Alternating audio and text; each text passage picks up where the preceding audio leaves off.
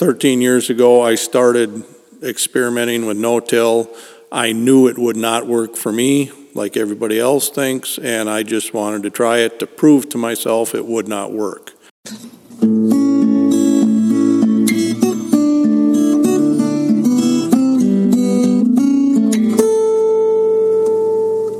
Welcome to the 286th installment of Ear to the Ground, the Land Stewardship Project's podcast on family farming, regenerative agriculture, regional food systems, and local democracy. I'm Brian DeVore, editor of the Land Stewardship Letter. Sometimes someone who's the most resistant to a particular innovation eventually becomes its biggest advocate. There's something about the benefits of a new idea earning one's trust the hard way. For example, when Everett Rolfing sold his dairy cows 13 years ago, he knew that alfalfa, a major bovine feed that at one point covered half his farm, would no longer be part of the rotation. That was a problem, because this perennial forage is very good at keeping soil in place, and Rolfing is mindful of soil loss on his farm, which is hilly and considered highly erodible. But as he made clear at the top of this podcast, one thing Everett was certain of was that an erosion control system like no-till cropping was not an option. He had heard all the knocks against this system. It won't work on the kind of clay soils found in his part of southeastern Minnesota's Winona County. Weed control and fertilizer incorporation are difficult, and it would prevent the soil from warming up in the spring. But he decided to give it a try anyway, just to prove to himself, once and for all, that this system was not feasible on his land. Well, as it turns out, after a few hits and misses, his 550-acre corn-soybean operation is now 100% no-tilled. Or, as Everett concedes, at least minimum till, since he does do some light tillage with a vertical tiller. And for the past 3 years, all those acres have also been protected during the shoulder seasons by a rye cover crop. Each spring, he plants his cash crops straight into the standing rye, a method called planting green. The rye is then terminated with herbicide, creating a thick mulch that protects and feeds the soil. Everett made these cropping changes originally just to cut erosion, and that happened pretty quickly. But these days, what's impressed him the most about this system is how much it's increased his soil's biological health. That's resulted in better aggregate structure, making it so his fields manage water much better and are more resilient when it comes to extreme weather conditions. But Everett warns that although erosion control benefits showed up quickly, increased soil biological activity takes time. In fact, after years of conventional tillage, he found his soils were pretty much lifeless and unable to break down residue from previous year's crops. Soil doesn't come back to life overnight. But during a recent LSP Soil Health Field Day, Everett took a group of farmers to a stand of soybeans that was just a few weeks from harvest.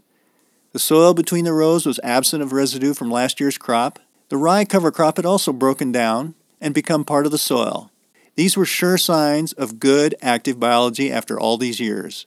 It turns out the short-term erosion control benefits of conservation tillage convinced Everett to stick with the system long enough to cash in on some long-term soil health dividends. The farmer is a crack mechanic and works on a lot of other farmers' tractors, and makes him mindful of what it costs to run machinery on the land. He's convinced that his use of conservation tillage and cover crops isn't just saving soil, it's saving fuel, wear and tear in his machinery, and, that most valuable of resources, time. That's money in the bank. On a recent Saturday morning, Everett took a break from working on a tractor in his immaculate machine shed to talk about how he was won over by no-till and the ways it's paid off in terms of healthier soil, as well as a healthier bottom line. Well, I farmed 550 acres of tillable. I was a dairy farmer the whole life, so over half the acres were alfalfa. I sold the dairy cows 13 years ago due to bad knees, and I knew eliminating a lot of the alfalfa, I had to make changes from erosion. I was full tillage. Soil had to be totally black. 13 years ago, I started experimenting with no-till. I knew it would not work for me like everybody else thinks, and I just wanted to try it to prove to myself it would not work. So over the 13 years, it's been a gradually process transitioning into it. I guess I would not recommend anybody jump in 100% the very first year because it is a learning curve involved to it. Probably got into the cover cropping about 5 or 6 years ago. That was the same thing, just start with a few acres. I was doing only after combining beans because I didn't think there'd be any benefit putting cover crop after corn.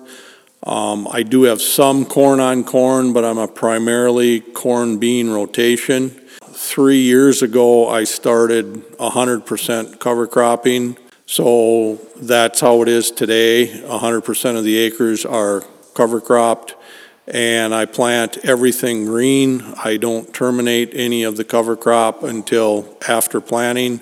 I like to get it between 14 and 16 inches tall before I terminate it, so that's the height more. I go by height of the cover crop more than I do calendar date when I terminate it. But when you transitioned, you said about 13 years ago, you got out of dairying, you realized you had alfalfa was obviously a very important part of your rotation.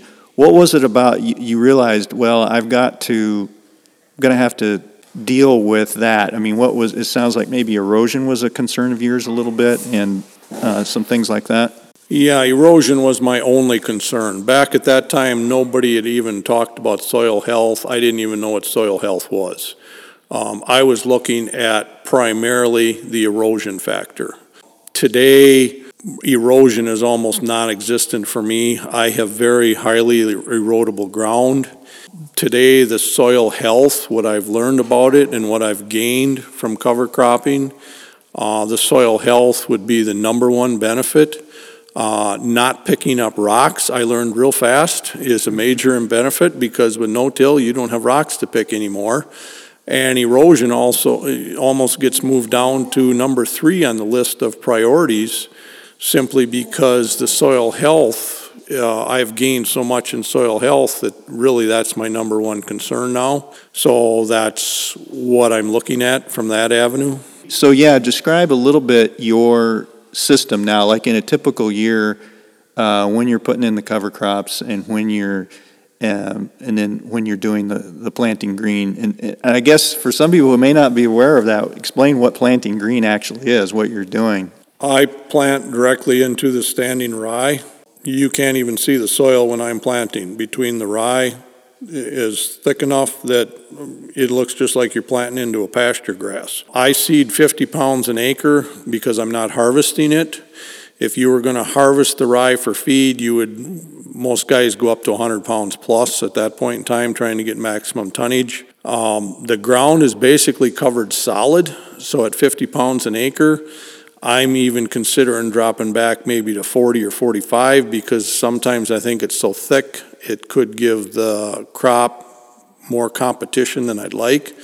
But it also gives me weed control. When I terminate the rye, there is basically not a weed out there because the rye is so thick, it has totally suppressed the weeds until you terminate it, and then the weeds will come after that. But at least you're later in the year then. So whenever I talk to somebody about planting green, I think that first time that you did that, what was that like? You must have went, man, is this going to work? And because that's a pretty intimidating situation to go into, not to have that soil black and tilled, and you must have had a couple of nervous days before that you actually went, okay, this stuff's going to germinate. Yeah, it is like I say, a learning curve. You are hesitant to do it.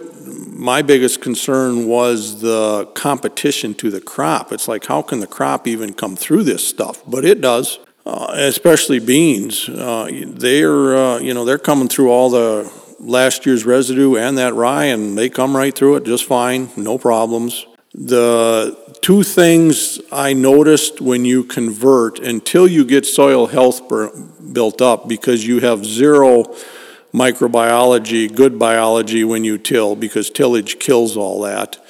You have about 5-year process in there that you're going to have trouble with crop residue not decaying until you get soil health built up. On a corn bean rotation, it's not quite as bad. You will still have corn stalks out there combining beans in the first couple of years. Corn on corn, it's kind of scary. Because of the amount of residue that just doesn't decay. Now today, I have zero. When I go combine beans, you would never know it was corn the previous year. Them stalks are totally gone because of all the good bacteria in the soil and all the earthworms. I'm averaging 15 to 18 earthworms per shovel of dirt, Now that the good bacteria is built up in with the cover crop roots, it makes all the difference in the world. Another issue you're going to have for the first few years when you make the transition is it's extremely difficult to get the seed furrow close behind your corn planter, because tilled ground is so hard that even a brand new corn planter can't hardly close the seed furrow, so then you lose germination. So the first few years you might have to vertical till it very, very lightly in front of the planter, or you just can't get the seed furrow close. It's a problem when your soil is that hard. Today, my soil is so mellow, I don't even run down pressure a lot on the corn planter, simply because I don't even need it. The corn planter goes right into the depth you got it set. Closing the seed furrow is not a problem once you get your ground mellowed out, but that is going to be a 5-year process. Well, I can vouch for the fact that you've got some good biological activity going on there, because we were a little over a week ago, you had a field day here, and we went out into these soybeans here across the road, and there was no residue in there. You really had kind of built up that soil biome to the point where it's working that residue right into the soil. It just takes time. That's why I say I don't recommend anybody do 100% of their acres all at once, because I'm not saying you're going to have a yield hit the first year, but it is possible, primarily because you could be dealing with poor stand. You got less population, you might take a yield hit that way, and you're going to get less population that first year or two just because of your soil conditions. It's part of the transition period. And as far as seeding the rye, I have tried planting it with a drill, but it is extremely slow, not really cost effective. So I don't like to do it that way. I broadcast potash in the fall with the rye in a fertilizer spreader, so you're covering approximately 40 acres an hour. And then I use the vertical till approximately 3/4 of an inch deep to incorporate it some.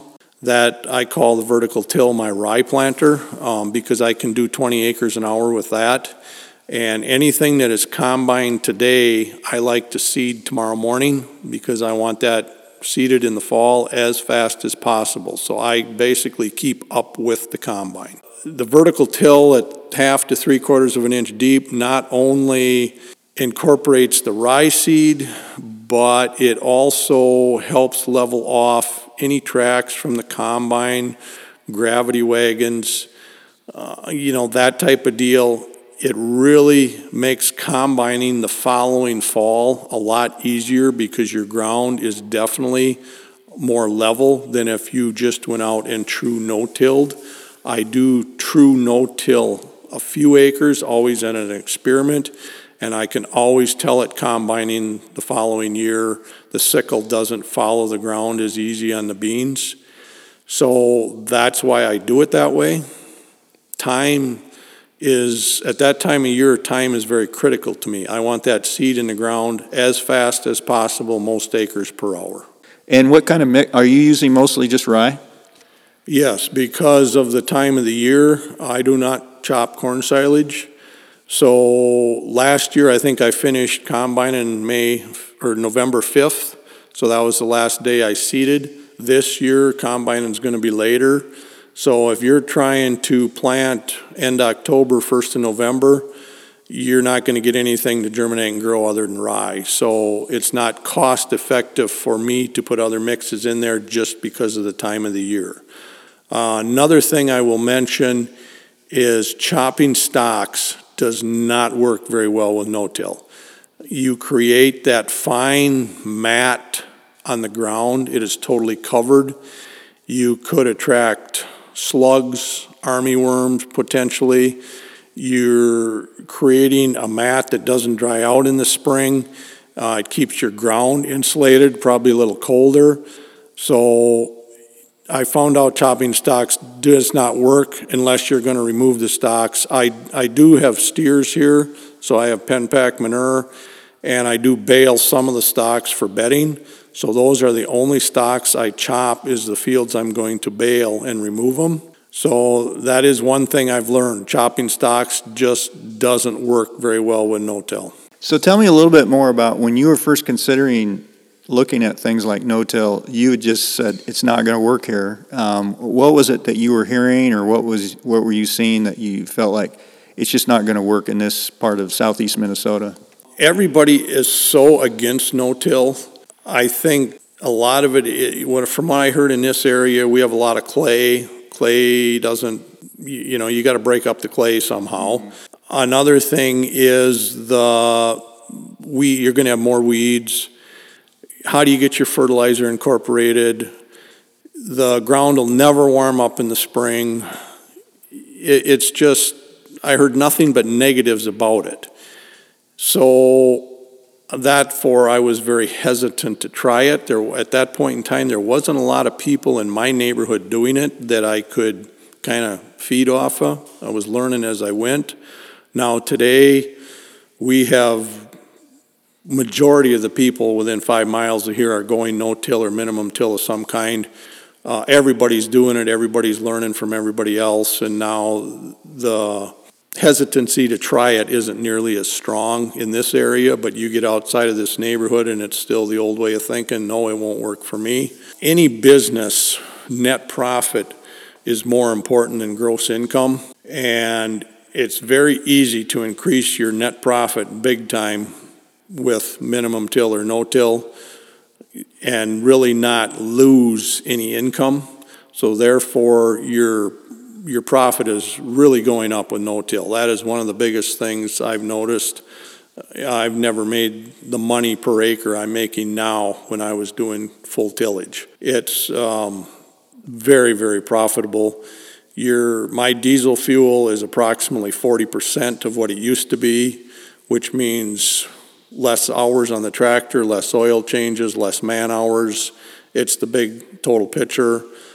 I have sold all of my tillage equipment. I kept it in a shed for how many years, thinking I might need it. A lot of people said, well, after you no-till 5 or 6 years, you'll have such a hard pan, you can't farm it anymore. Well, that's the exact opposite. After you no-till 5 or 6 years, your hard pan is gone. Your ground is so mellow. So I no longer own any tillage equipment. I'm totally committed to this system. So far, I have found no downfalls from it. It's been nothing but good, other than that transition period. You can have some issues there, but I'm not going to say you're going to lose a lot of money on it. You have to remember, if you do take a small yield decrease, you've got a lot less expense. As far as the fertilizer in the spring, a lot of people are concerned about not incorporating it. Well, I don't. I just spread it on top of the ground. It's in the standing rye. I do use a stabilizer on the urea, and generally we're going to get rain within a week of when you spread it. So the rain incorporates it, and I've got Contel on there as a stabilizer for the urea. So I don't see any reason to incorporate it, don't feel there's any benefit. Once again, it's an additional cost. Every time you turn the key on that tractor, it's costing you money. So if the tractors never come out of the shed, it's to your benefit. I will say this, all of my tractors are full GPS mapping auto steer, so that can be a problem, especially spreading rye in the fall on corn stalks. If you don't have that, you might want to hire the elevator to come out and do it, because you have absolutely no idea where you are. Same thing with spraying in the spring. If you have foam markers, the foam will just fall down into the rye and you can't see it, you can't find it.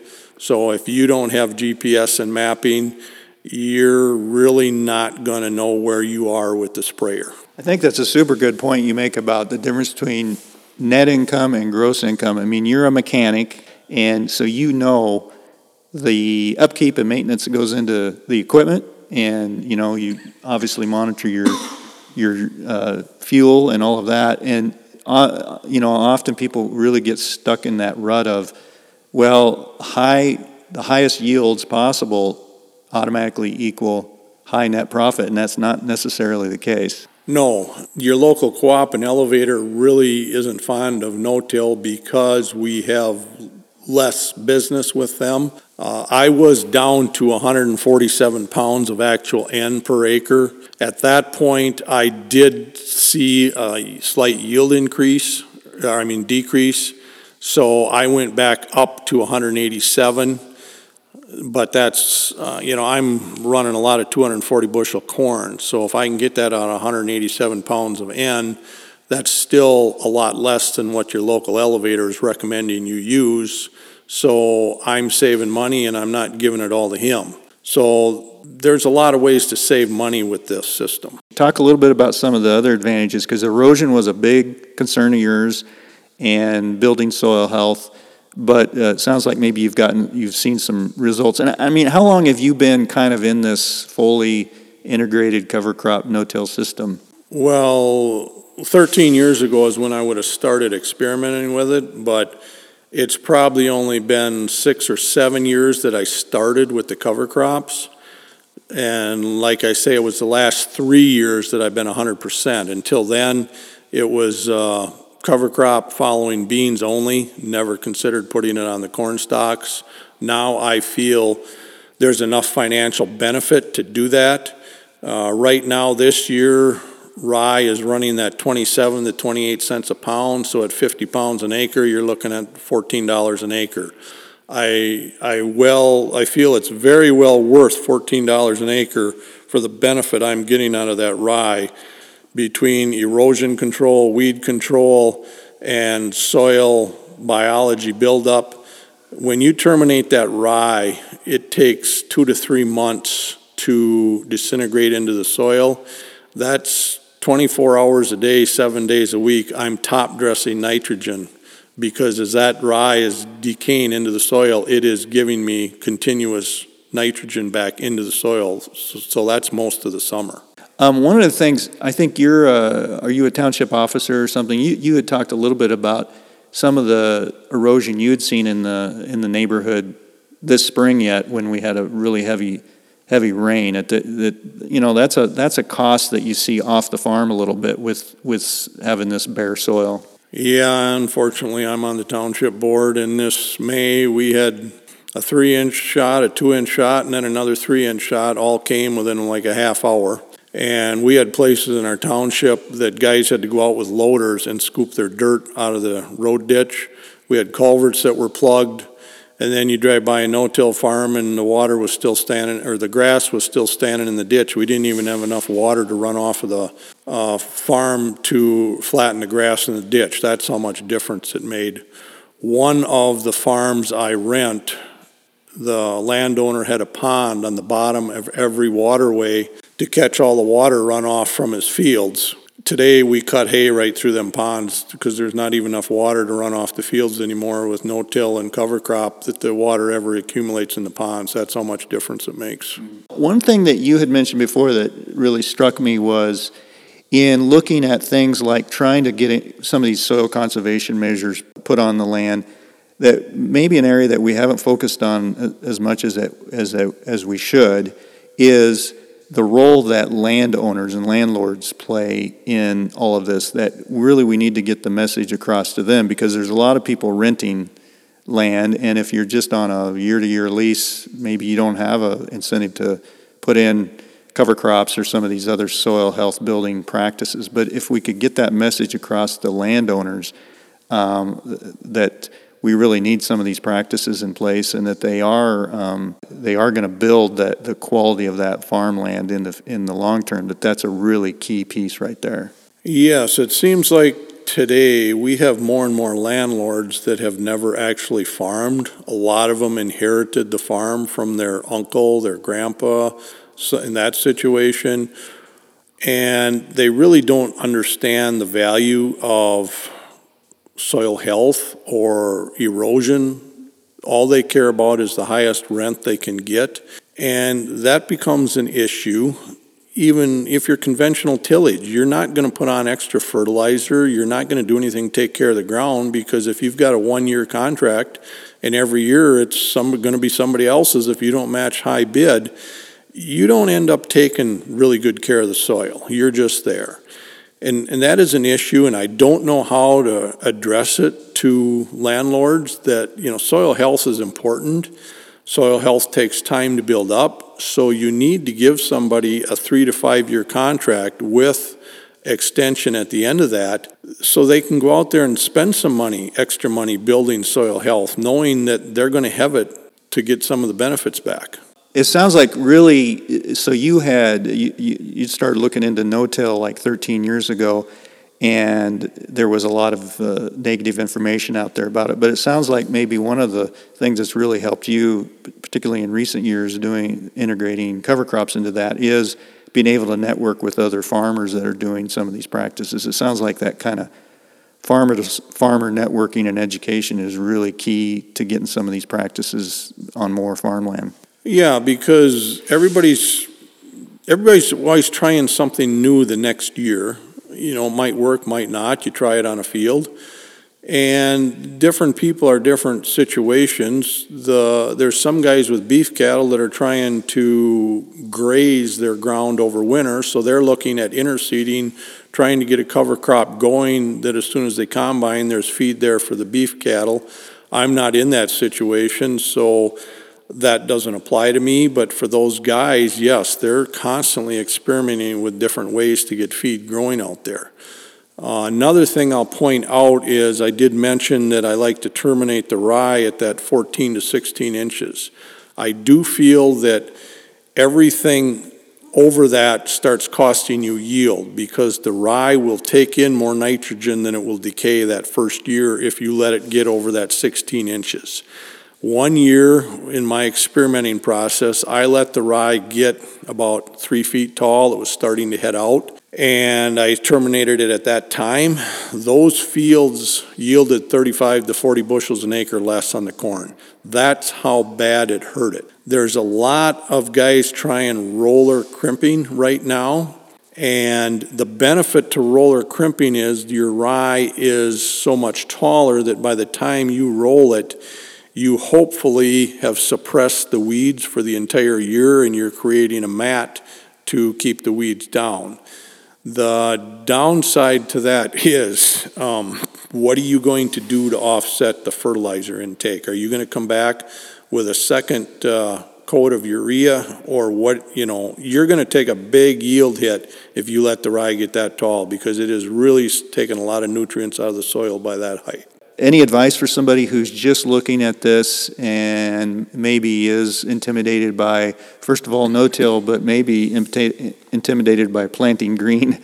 What advice would you give for somebody who's just starting to look into this? Maybe they're doing more conventional cropping but want to stick their toe in the water here. Make sure you give it a fair trial. Don't try it 1 year in a situation that there's no possible way it can work, and then say, well, it didn't work for me, so I'm never doing it again. You have to give it a fair chance. And by a fair chance, I mean, don't go chisel plow the ground in the fall before you seed it down in rye. You're really destroying it. Don't try and work the ground in the spring before you plant it. If you don't have a fairly modern corn planter, it might be to your benefit to hire somebody that does for the first year, so you can have a better chance of getting a better population stand and the seed furrow closed. Don't be afraid to hire somebody with a vertical till those first couple years in front of the corn planter so you can get the seed furrow closed. If you're spreading the rye and fertilizer and you can't see where you are, if you don't have GPS on your tractor, it's expensive to upgrade that way. Maybe you're better off hiring somebody that's got it, the local elevator or somebody, just till you get this transition period going better. It will cost you some money, but you're increasing your odds of it working at that point in time when you're first starting. I kind of get the sense maybe that this is some of this experimentation you've done, and as you've kind of gotten it established and are starting to see some consistent results here, this is kind of fun for you a little bit. You were doing dairy farming for a long time, and you transitioned out of that, and that this is really kind of a way you feel like you're making cropping kind of a sustainable way of both economically and, I guess, from a conservation point of view. But it sounds like you're having a little bit of fun with this. Yeah, if you're making money, it's always more enjoyable. And when you can say that, look at other people and how much erosion they've got, and I don't have that no more, you can smile and say, well, at least I'm protecting the soil. So, yeah, it is, I would say, more enjoyable. And you also spend so many less hours out in the field. Not that I didn't enjoy it, but it goes back to the finances again of when the tractors aren't out in the field, you're making more money.